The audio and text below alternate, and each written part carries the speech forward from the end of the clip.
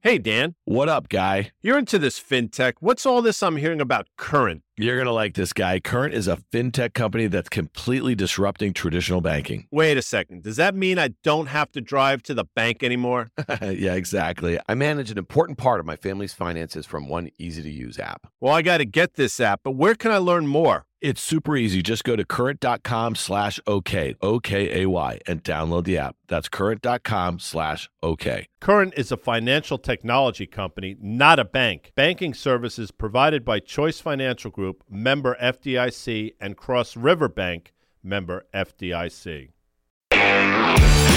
Welcome to OK Computer. I'm Dan Nathan. I am joined, as always, by Deirdre Bosa. She is the host of CNBC's Tech Check. Debo, welcome back. Hello, Dan. As always, an honor and a privilege. Love being here. We have so much to cover here today. We're going to talk about lots of goings on in the chip space, and NVIDIA's report after the close on Wednesday is really going to be the main event. But we have a continuation in this sort of tit for tat between the U.S.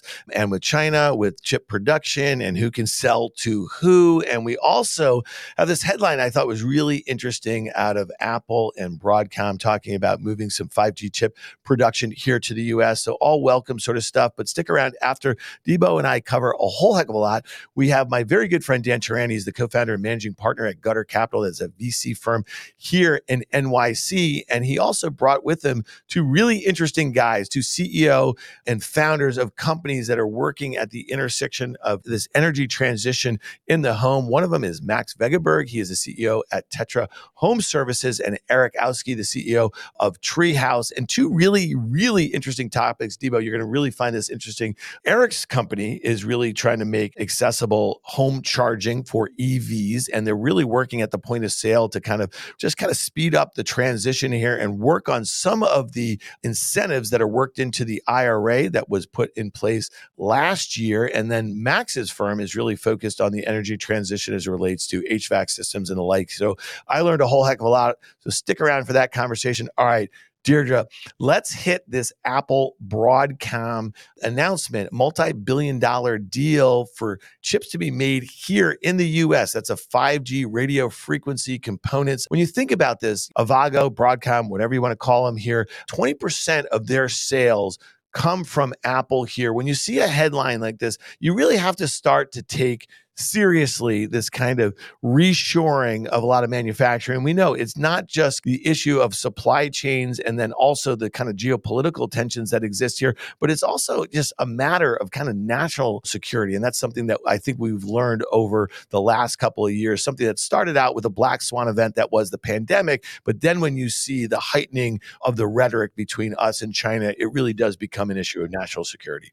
Yeah, chip security has become one of the central themes of the last few years. First, the shortage, and then with all the geopolitical tensions. What was interesting about this, Dan, Apple announcing it, right? You don't typically hear it that way. You typically hear about a company being so honored to work with Apple, get 20% of its sales through Apple. So the fact that Apple announces is kind of interesting, especially, as it works on its own chip and with the M series. Of course, you have to imagine that Apple is still working on something similar, but it's announcing a multi-billion-dollar deal. So great for Hock Tan at Broadcom. I think it was Tim Cook announced this initiative back in 2021 that they were going to invest $400 billion in the U.S. economy. And they laid out a bunch of different ways in which to do that. And, it's interesting because Tim Cook was the architect of just this creation of this supply chain mechanism through China that really, saw this company go from, when Tim Cook took over, when you think about the revenue base and where they were as far as market share and the smartphone market, it just exploded in 10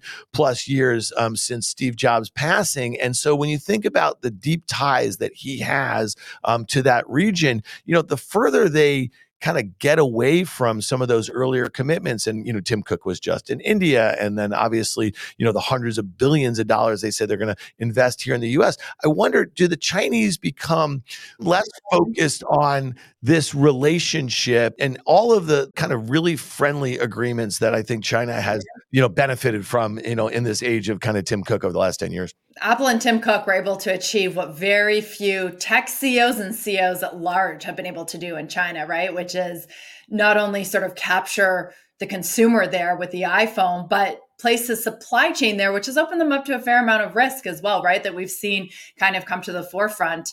over the last few years. And, whenever I have an Apple analyst on Tech Check, on CNBC, one of my questions I always want to hit is, how are you pricing in that China risk? And, we know Tim Cook thinks a lot about that. So how is he transitioning? We know he's diversifying away because he doesn't really have much of a choice, right? We've been talking about it so often, is that we see that with Micron and with others too, the consequences. But as much as Apple is beholden to China, right? We've talked about this before, Dan. China is so beholden to Apple in terms of the employment picture. So you got to think, how is China diversifying on its side as well, as we read these headlines about Apple going into India, more manufacturing in the US? We opened the week here with the Chinese. They had Micron under a security review, and they announced to a bunch of key national security OEMs in China that they could not buy certain chips from Micron. And it's interesting, they targeted one of our companies that has just a little more than 10% of their revenue exposure in China. And when you think of Qualcomm has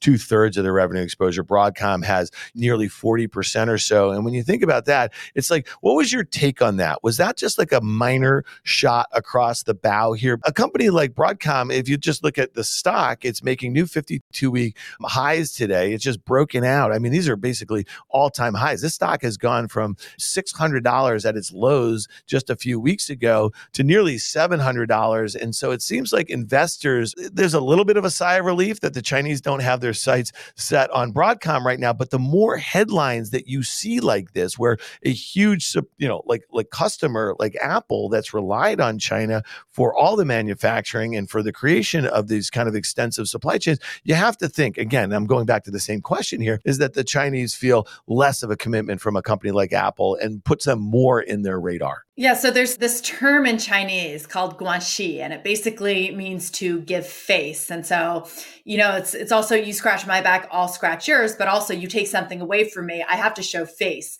Maybe that's a little bit of what China's trying to do here. It can't smack down a company the size of Apple. It's still too dependent. But a company like Micron and some of the smaller ones where it's not essential, maybe China does something to restrict them to gain a little bit of that guanxi or that face, right? It can do it around the edges.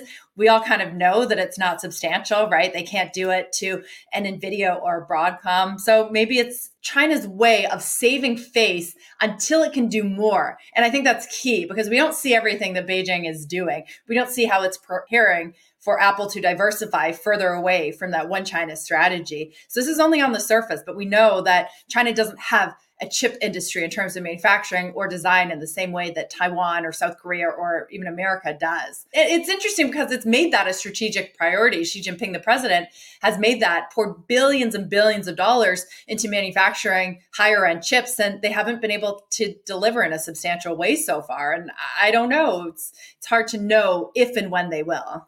But it's essential, right, as we talk about these new industries. No doubt about it. And it's interesting. And we're going to switch gears a little bit to NVIDIA. Like I said before, it reports Wednesday after the close. And when I look at a company like Broadcom, though, it's really fascinating to me that, it has a very similar revenue base. They actually have more expected annual revenues, about $35 billion versus NVIDIA that is maybe going to print $30 billion trailing here. And when you think about just the differences in valuations, and a lot of it has to do with growth rates, though, right? So, Broadcom expected to grow sales maybe like mid to high single digits, which versus at 25 plus for NVIDIA. But I look at a Broadcom that has a higher gross margin, about 74% versus NVIDIA at about 67%. And it's just astounding, though, when you look at an NVIDIA trades 25 or so times sales versus a Broadcom at 8 times sales and about 17 times earnings versus about 67 times earnings for NVIDIA. So it's just really interesting when you think of just the difference in the sorts of chips that NVIDIA is making and who they're exposed to. This headline about Broadcom was about 5G frequency chips, you know what I mean? They're going into iPhones, not particularly advanced or anything like that. And I just highlight it because this Broadcom is just blowing out. It's making new all-time highs and it trades at below a market multiple and well below one of the largest chip makers in the space. 2 letters for you, Dan. AI, right? That's all you need to know about the the premium that NVIDIA is able to fetch. 5G radio components is not as sexy as artificial intelligence. And whether that's grounded in anything substantial, yes and no, right? Certainly, we know that NVIDIA has the prime chips for artificial intelligence and for all these companies to develop their generative AI models. But a lot of the price is on the promise that it's going to continue to dominate this market, which may be less uncertain. Well, it's interesting. So NVIDIA, again, like we said, the implied move in the options market into their earnings print is about 8-9%. And I would just go back to mid to late February when they reported their last quarter. The stock gapped up 14% to a new 52-week high. Here it is. It's not far from the highs that just made last week. It was trading at 318. Now it's about 308. The all-time high is not much higher than here. When you think about Jensen Huang, the CEO, he was on CNBC last week. He's been at a bunch of like trade conferences. He's been talking up a lot. There's a bunch of press releases about some of these new advanced systems. And so it just seems like the expectations are sky high at a time where valuations couldn't be just kind of more white hot here. And I'm just hard pressed to think about like what sort of quarter they will need to put up and what sort of guidance they will need to give to keep this kind of train rolling. It's a $750 billion market cap. And again, trading about 26, 27 times sales. I mean, like, in some ways, like that would be high on a PE basis, but as a multiple to sales, that just seems kind of nuts here.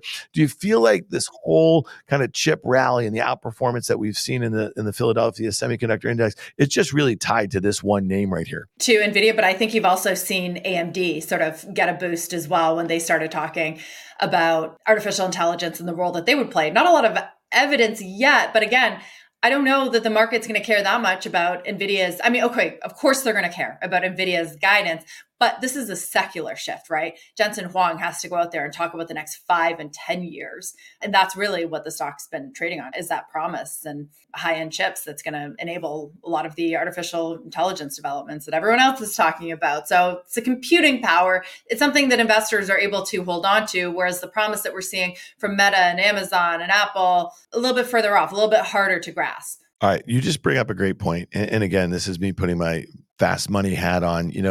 AMD's stock sold off 9% on May 2nd after they reported a disappointing quarter and guide. And since then, the stock has gone from basically 81 to 109 because of that headline that we talked about on the pod a couple of weeks ago when Microsoft said that they are going to help AMD in basically guiding them towards the sorts of chips that they need as an alternate source away from NVIDIA and some of these other makers. And the stock has literally gained, just 35%. When you think about that in market cap terms, okay, it really is wild. You're talking about $50 billion in market cap off a headline. And that's kind of where we are right here. And I think a lot of investors look at this as kind of a cheap way to kind of play this, especially if you have Microsoft insisting that they are going to be, a customer, right? And help in the design and the financing. But that just kind of shows you kind of where we are. This thing was, kind of left for dead 3 weeks ago, and now it's making new 52-week highs. How quickly those fortunes can change. I read a Wall Street note earlier this week looking for the next AMD or even the next Google, you could argue, a company that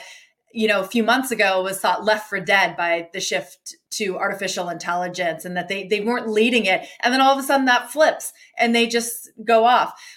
To tie this to the first story we talked about, Apple Broadcom, I think this is interesting because something that's not discussed quite as much, maybe because this is further off and there's skepticism over whether big tech can actually successfully design their own artificial intelligence chips. We know they're all working on them, Meta, Apple, Google, Amazon even, they're all working on their own AI chips. And once in a while we ask, could that actually ever displace an NVIDIA H100?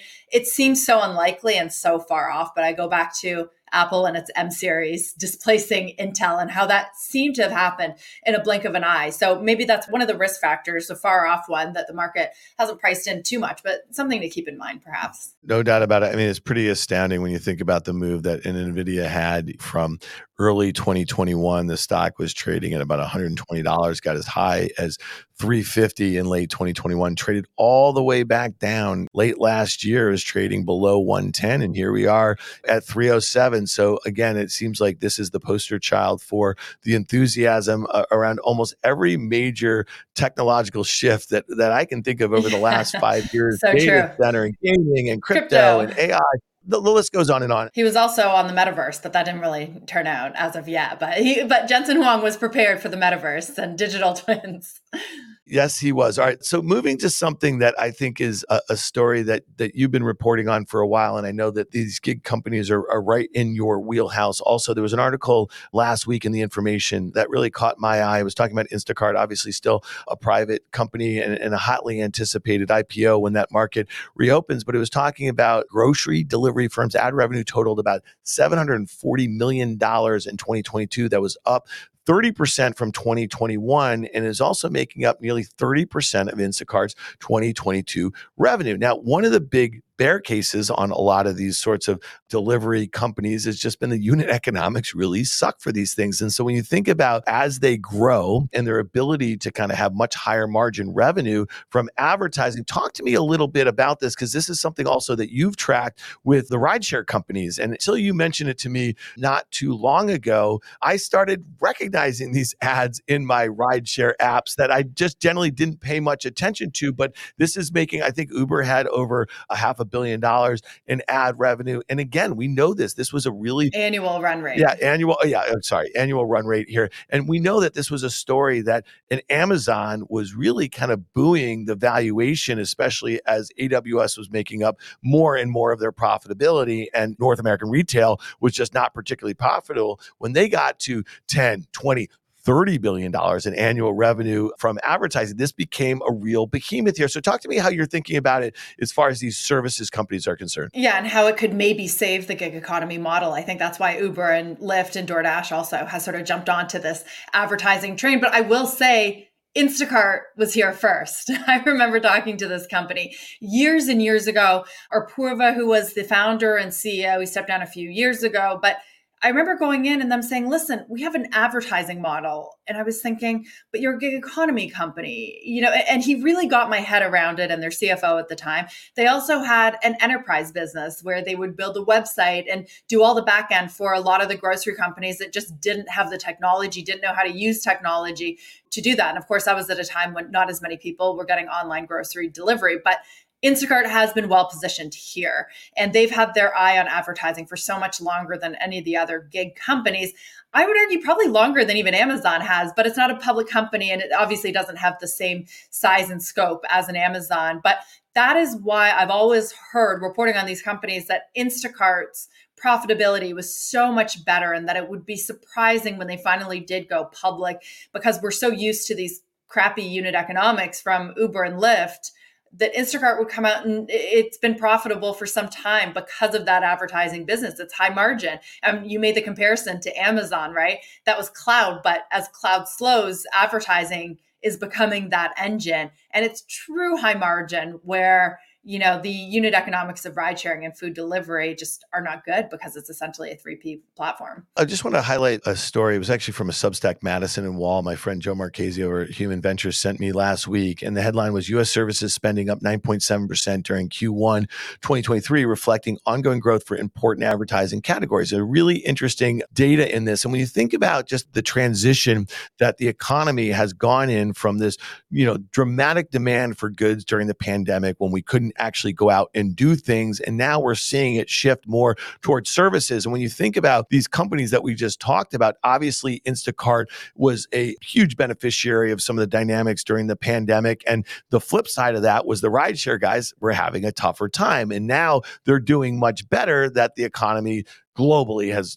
opened up, and we're seeing consumers shift a bit more towards, services. And I just mentioned this because think about some of these ad models and these social media companies. I mean, they got absolutely destroyed. When you think about Meta, Facebook was down nearly 80% from its all-time highs. That had memories of the kind of post.com apocalypse from 20 years ago. And look at how some of these companies have benefited. Look at how a Netflix, which introduced an ad-supported model, that stock was up 10% last week on that headline that they had 5 million subscribers to that. So it's kind of an interesting thing to track. Maybe some of that, winter that we had for digital ad spending, maybe it's over, and maybe this shift in the economy is kind of signaling that. It has been surprising, the last set of earnings, how resilient advertising has been. I do wonder with Uber and Lyft, with very little experience in ad business, with all of a sudden the competition heating up in the gig economy, how they're going to do. You told me you've seen some ads. Did you get any push alerts? I got a push alert ad, which I did not like, Dan. I'm one of those guys who I go to my notifications within my iPhone and I just turn them all off. I just don't like getting pinged and all that sort of stuff there. So, all right. Well, listen, Deidre, I really appreciate you joining me. This is going to be a big week. I think it's going to be a big week for the NASDAQ because I really feel like NVIDIA is the last major company to report. Expectations are sky high. Valuations are sky high. I think all of the goings on in and around the space, I really feel like, at some point, we're going to have a cooling of that. And maybe it's just because NVIDIA is not able to post the quarter and the guide that some investors who are willing to pay these multiples are willing to do that. But we will see, and we will definitely cover that next week. So I appreciate you being here. We will see. I feel like we've been saying this for weeks, though, and the market just keeps grinding higher. We'll see. All right. Well, I appreciate it. All right. Stick around for my conversation with Dan Teran, Eric Owski, and Max Veggeberg. Hey listeners, it's Dan here. I want to tell you about a company that I'm really excited about. It's called Current. It's a fintech company that's completely disrupting traditional banking. I'm a new Current customer. It's already helping me and my entire family manage our finances, all from one easy-to-use app. So try Current for yourself and get the app by going to current.com/OK. That's current.com/OK. Current is a financial technology company, not a bank. Banking services provided by Choice Financial Group, member FDIC, and Cross River Bank, member FDIC.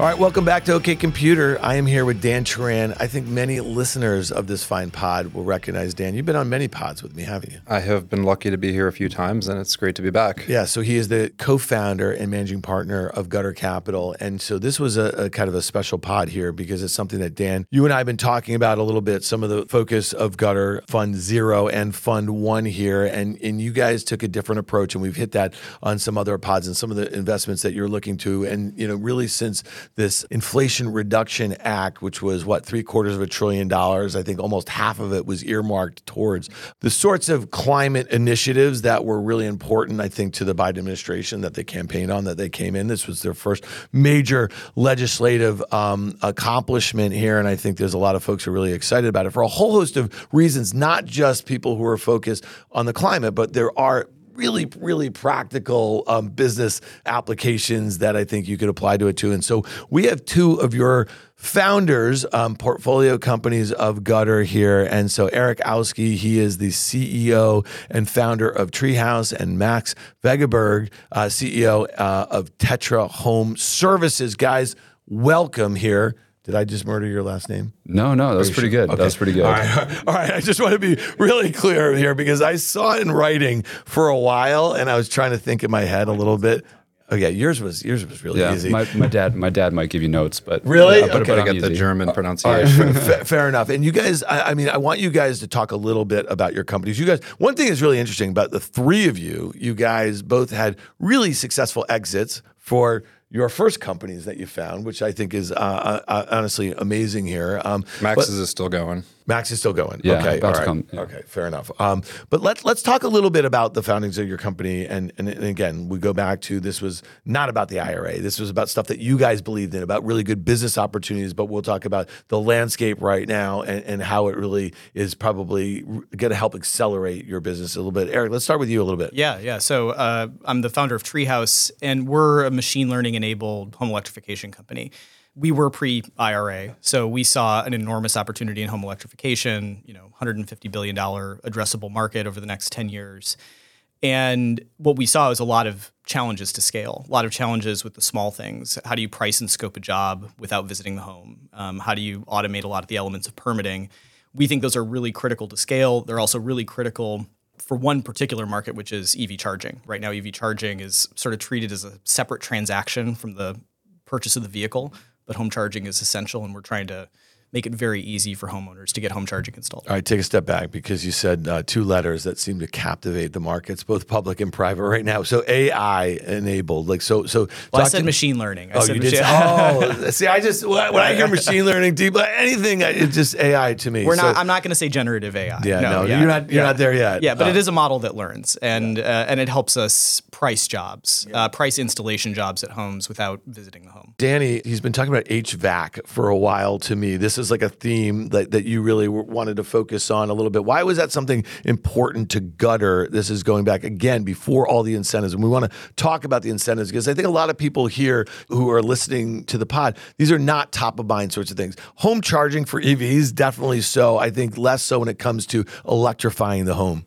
Yeah. So I think and Max can speak to this, probably in more detail than me, but when James and I started looking at electrification overall, if you look at American households, I think it's something like 12 or 13% of carbon emissions come from heating and cooling.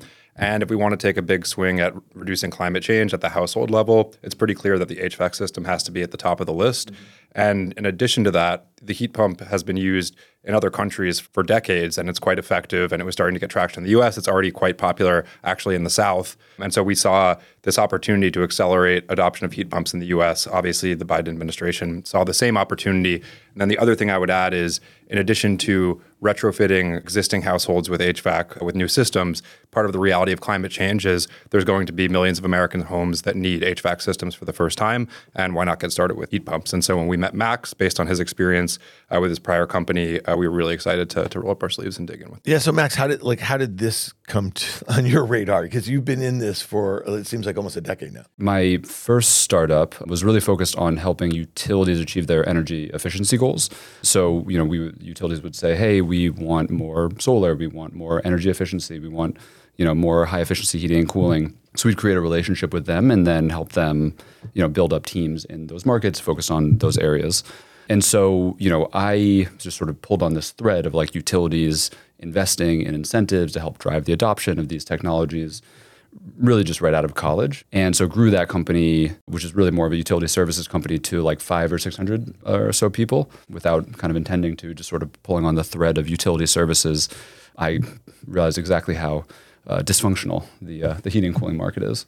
So let's talk a little bit about the lead up. I mean, some of these incentives, they were much higher, before the Biden administration actually were able to kind of get the Senate and the House to sign this bill here. And so, but even at $370 billion, this is the biggest thing that basically happened clearly in the U.S. I know that there's some other very big initiatives around the globe here. What did this mean for you guys as far as the way you thought about the sort of acceleration of your businesses, Eric? I'm just curious because this is a great first start, but it's not something that's settled in a way. When you think about this debt ceiling debate that's going on right now, some of the things that the Republicans want to do is they want to roll back some of these climate initiatives. And when you think about it, and it's tons of red states are going to benefit dramatically from this bill here. And it just seems are we at a point, and I'm not asking you to opine, that this is more me, have Republicans convinced their constituents to vote against their best interests, in a way that it just doesn't make any sense anymore? And I'm just curious because it seems to be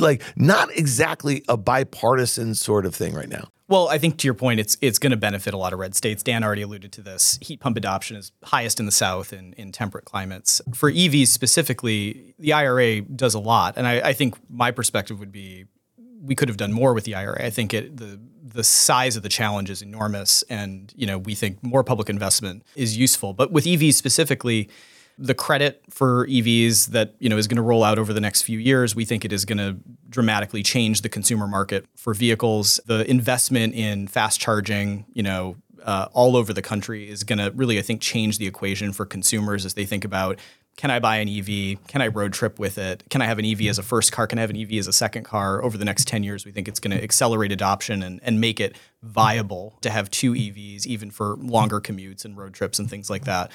So from our perspective, yes, it does a lot to accelerate adoption of EVs, and then as a byproduct of that, home charging, and we think other electrification products just as much. So once you adopt an EV or once you install charging at home, it's more likely that you're going to adopt other electrification products. You're going to go from gas, hot water to electric. You're going to go from gas cooking to induction stove. So all of those incentives are built into the IRA, and we think will dramatically shape consumer behavior over the next decade. I think like in 2022 in the U.S., I think 6% of automobiles sold were electric vehicles here. And so I know that this bill like wants to see that like get to 50% in a decade or something like that. I mean, are those achievable goals right now? And what is standing in the way? Because one of the things that was really interesting is that Elon Musk held his investor day, I think about a week ago or so.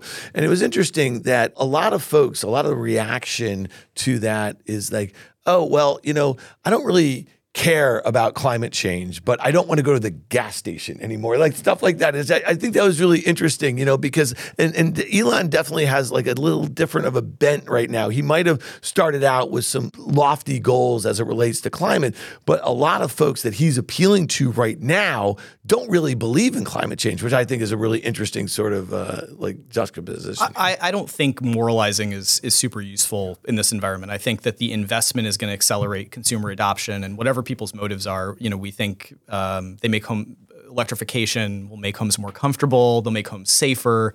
I believe that it's urgent for the planet, but I don't think that really matters in terms of the broader, like shift that's being pushed by all the regulatory tailwinds. So Max, EV adoption, is this like the gateway drug for the way you think about the electrification of the home? I think they're both gateway drugs to a degree, because heating and cooling, it's an existing $43 billion market. An AC breaks in the middle of the summer, you're going to want to replace that. And so when consumers, especially with these incentives, are faced with the option of an AC versus a heat pump, then they're going to choose the heat pump. And so then they're going to be thinking, okay, electrification, okay, EV charging, solar, home batteries, appliances. So I think they both are nice lead-ins. One of the things that's most exciting to us about the incentives is when you talk about subsidizing the cost of these systems, in particular for low-income Americans, you're talking about pulling in the demand curve in parts of the economy that otherwise, like you said, just weren't thinking about this. It's not really, it's not an issue that helps with the pocketbook if you don't have incentives in place. But if you take $8,000 off the cost of a heat pump system, you actually make it cost competitive with a fossil fuel system. And all of a sudden, you're including a lot more people in this process of electrification and actually getting people excited about, electrifying their homes and thinking about other systems they can do the same to. And for us, one of our mandates is climate change. The other is economic mobility and affordability for the average American. And so the ability for platforms like Tetra and like Treehouse to actually roll in the financing and rebate process into the point of sale, you're actually going to include millions of Americans who otherwise just weren't thinking about this because, it's not top of mind when you have bills to pay without these incentives. Yeah, so it's interesting. The other thing that came out of the analyst day or investor day at Tesla was that they were also going to consider advertising for the first time. So when you talk about, and this was something that a lot of investors thought that they should do, and do it in an educational fashion. So to some of the points that you're making, a lot of, I think, consumers don't really even know that some of these incentives exist. So talk to me it seems like EVs have gotten, a lot of the attention as it relates to incentives, but how does it work when it comes to HVAC systems? There's definitely an awareness gap, which I think these incentives are really drawing attention to and helping to close. I will definitely say, from being in this market for over a decade, it is just very different. The idea of not moralizing it is right, and people ultimately will decide for different reasons. But people are now increasingly, more than ever, they're making decisions based on, okay, what are my utility costs? How would I lower them? Kind of thinking more from an investment perspective. So, I think I think people have heard of heat pumps now. Mm-hmm. And then when they go to replace their system, we're seeing people ask for the different options, which is great. So let's talk about these incentives. So again, if people are unaware of them, you guys bring them to the fore at the point of sale. That has to be like a bit of a game changer here. And I'm sure you guys have some data where you just see like the acceleration of if people can look at X's and O's, right? And you can kind of model it out. Talk to us a little bit about that, because I know that when you think about charging and supercharging when it comes to like EVs, these are concerns that people have. They have range anxiety, this or whatever. But the whole idea when you start comparing about how much you would spend in gas versus what it would cost to install this at home.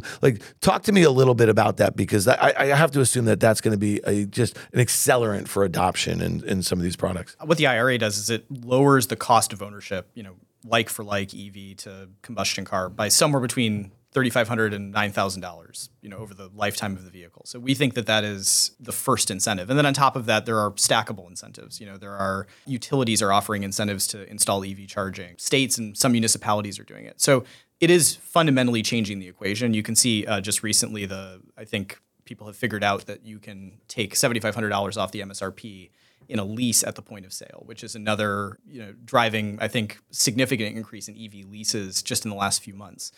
So it's fundamentally changing consumer behavior right now. I have real data from the Massachusetts market. So in the same way that Romney Care was the predecessor to Obamacare, the Massachusetts market had effectively identical incentives to the Inflation Reduction Act. And so we were operating in Massachusetts prior to these incentives. And so we were selling probably, we're a consumer choice customer. We think heat pumps make a lot of sense, but ultimately, we let the consumer decide.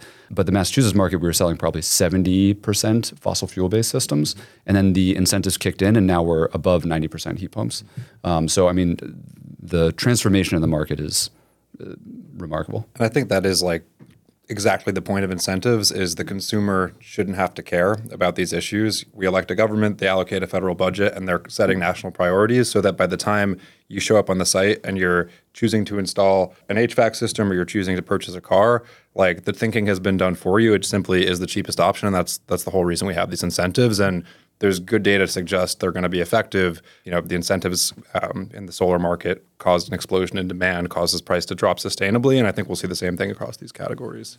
Danny, how do you and James think about this as an investment thesis going forward? Did the IRA kind of just? I know these were topics that you already really focused on and invested in, but what did it do for you? Did it crystallize anything? Was there anything specific about where some of these rebates, incentives were earmarked towards that kind of led you guys into another direction that you weren't thinking about prior to that? Well, I think it's obviously caused a lot more interest in investment in the area. James and I are kind of broadly generalist investors, and we start from a fundamental belief that the greatest companies being built today will be built in response to the greatest challenges facing the United States and the world. And I think, in the case of the IRA, things broke our way a little bit, but I think if you're consistently making these directional bets, those things tend to break your way. We're not always going to be right, but in the case of the IRA, it fell in our lap a little bit. And I think, certainly there's a lot more demand for investments here. I don't think that we would have had the opportunity to invest at the prices we did with the caliber of founders we did after the IRA. We invested in both these companies pre-seed. They both had different names and were doing slightly different things at the time. But we bet on founders and we bet on a direction. And now, I would say with the IRA in place, for example, the point of sale financing of rebates becomes a really important competitive advantage. That probably wasn't as much the case when you're talking about just a market-based business. But I think it's important to note we weren't betting that the IRA would happen. These would have been businesses regardless. We think now there's just this generational pulling in of the demand curve, and we're excited to be at the table. Eric, you're in Detroit. It's interesting. Before we turn the mics on here, we were talking a little bit. It's interesting. Like 50% of every EV that was sold in the U.S.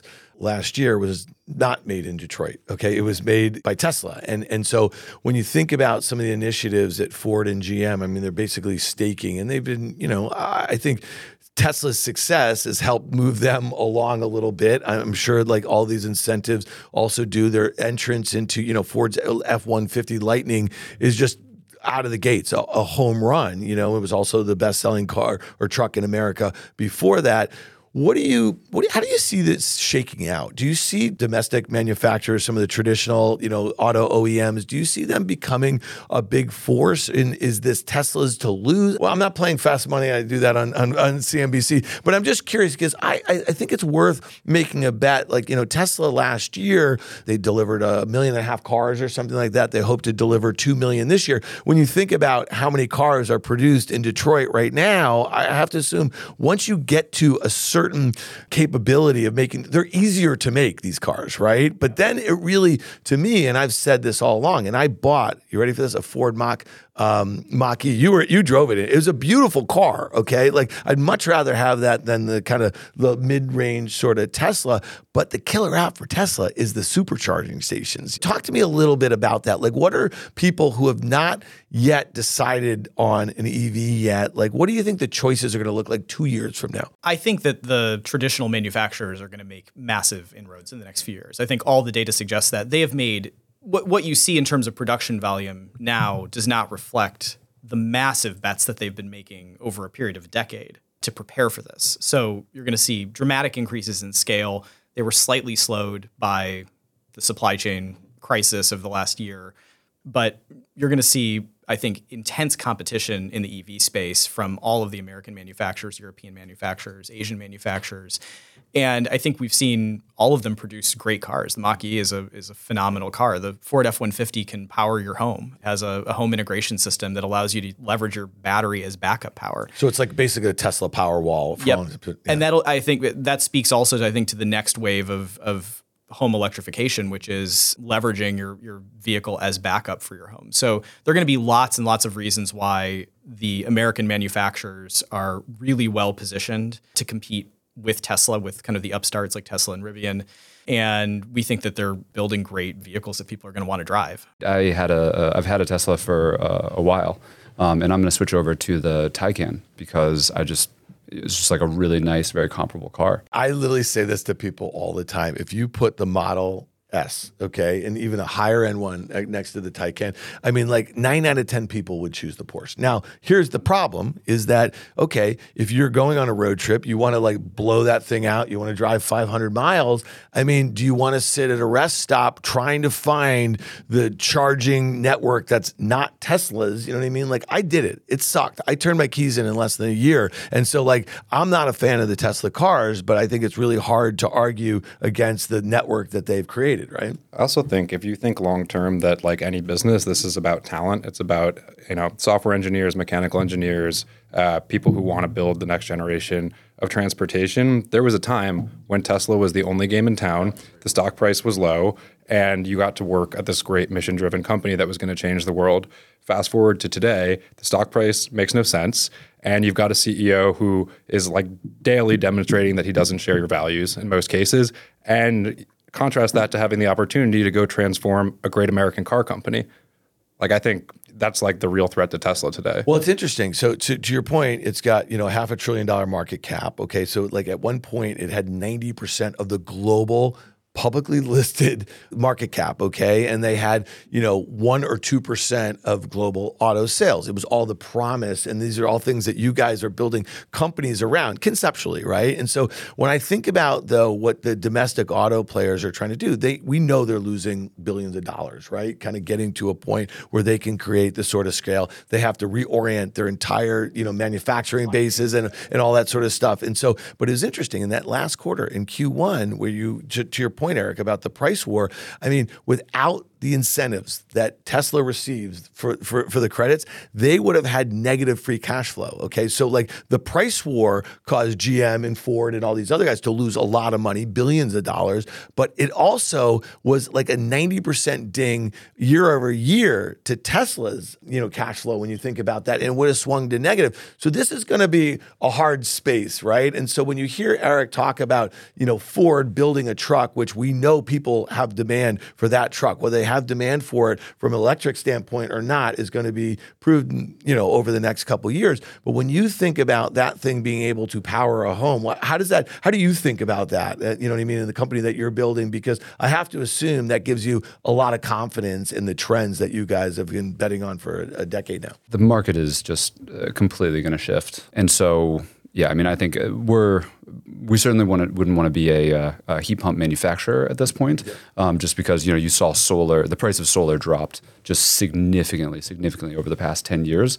And so you have the same kind of like arms race happening right now where, Bosch and these other sort of like big brand names are investing billions of dollars in manufacturing to like drive down the price. It sort of makes all of this investment holistically makes electrification very much feel inevitable. Overall, really what the incentives are going to do is they're going to drive excitement, investment, and adoption. And that's going to then pull down the price, which is then going to make heat pumps more and more affordable and actually even surpass like the traditional fossil fuel systems, which are going to be, essentially put out to pasture. And that's really the goal of government incentives, right? It's not to be a forever incentive. The goal is, stimulate the market until it becomes, until it can stand on its own. Yeah, one of the things, you've hit on this twice now. I mean, there's competition in heat pump manufacturing. There's competition in auto manufacturing. I think one of the things that's unique about where we're playing is that the $150 billion addressable market, a lot of that is in services. And what we're fundamentally trying to do is automate a lot of the services where I think there are significant bottlenecks. We haven't talked about this yet, but there is a labor shortage. Almost all of these jobs are going to be installed by electricians, or electricians are going to be heavily involved in pretty much every category that we've talked about.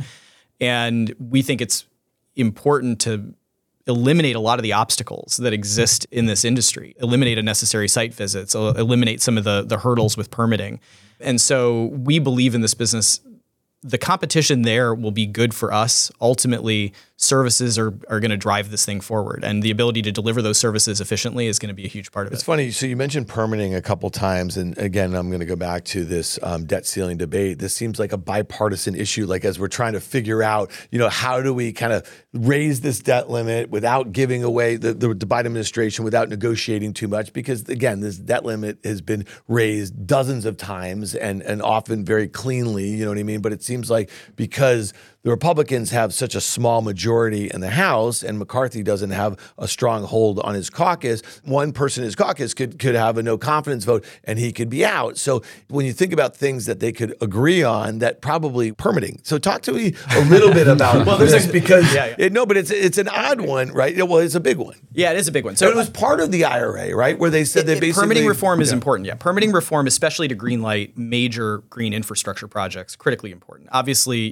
would have concerns about greenlighting a lot of fossil projects at the same time. I think it operates at two levels. I think there's big industrial permitting and then there's residential permitting. We deal with a lot of the residential permitting, and it is onerous because while we believe every job should be permitted and inspected because it's the right thing for the homeowner, it's the safest thing to do, just in the state of California alone, there are, I don't know how many municipalities, maybe one of you guys know offhand, it's hundreds, it's over 500, and they all have their own permitting and inspection process. So there are elements of the path to electrification and decarbonizing homes that I think are held up by some of the regulatory, not requirements, we're pro-regulatory requirements, but by the fragmentation of those requirements across thousands of municipalities across the country. Yeah, and I think these are really things that don't cost money, which is, and places where governments can step in and create uniformity, create consistency, which then can help companies like us really, remove a lot of the unnecessary waste,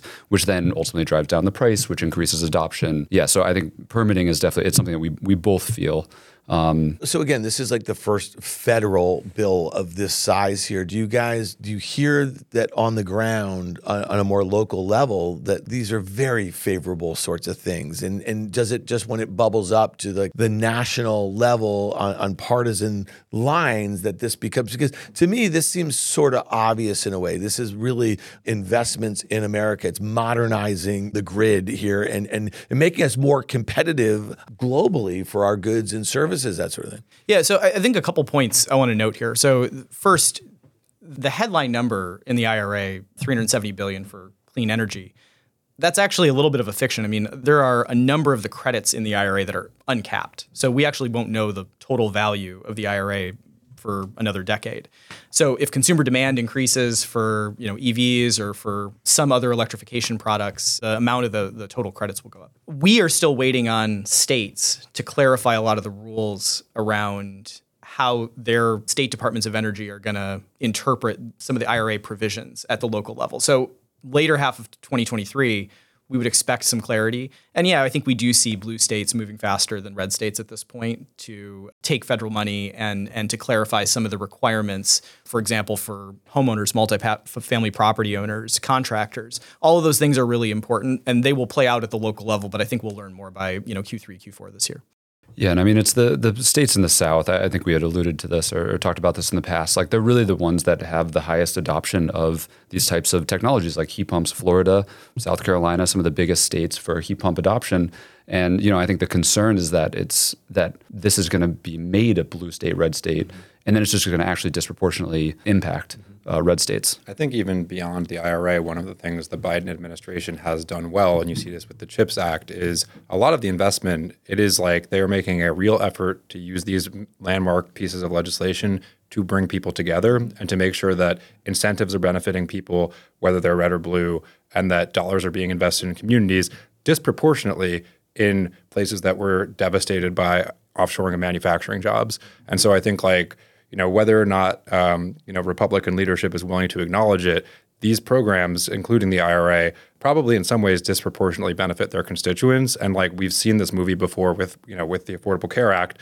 there will obviously be a narrative spin to try and tell people that this isn't in their best interest, but people aren't that stupid. And I think eventually, like with Kentucky Cares was like a canonical example, it's really hard to consistently tell people that things aren't in their best interest because, the American voter is just not that stupid. Yeah. Do you think, though, guys, that there's a difference between, we spend a lot of time on these like consumers, so HVAC systems in homes or, EVs in your garage. Are there areas of this where businesses can really kind of pick up the torch because they see the economic benefit of it, right? And like I saw a headline over the weekend that, Exxon is getting into the lithium market because it's a good hedge for like minerals, rare minerals that go into batteries to power electric vehicles or other appliances. I'm just curious, like, where can businesses kind of use their smarts about this and thinking about it really from a P&L standpoint? Well, I think there are enormous incentives, many times orders of magnitude bigger, for businesses to decarbonize. There are huge incentives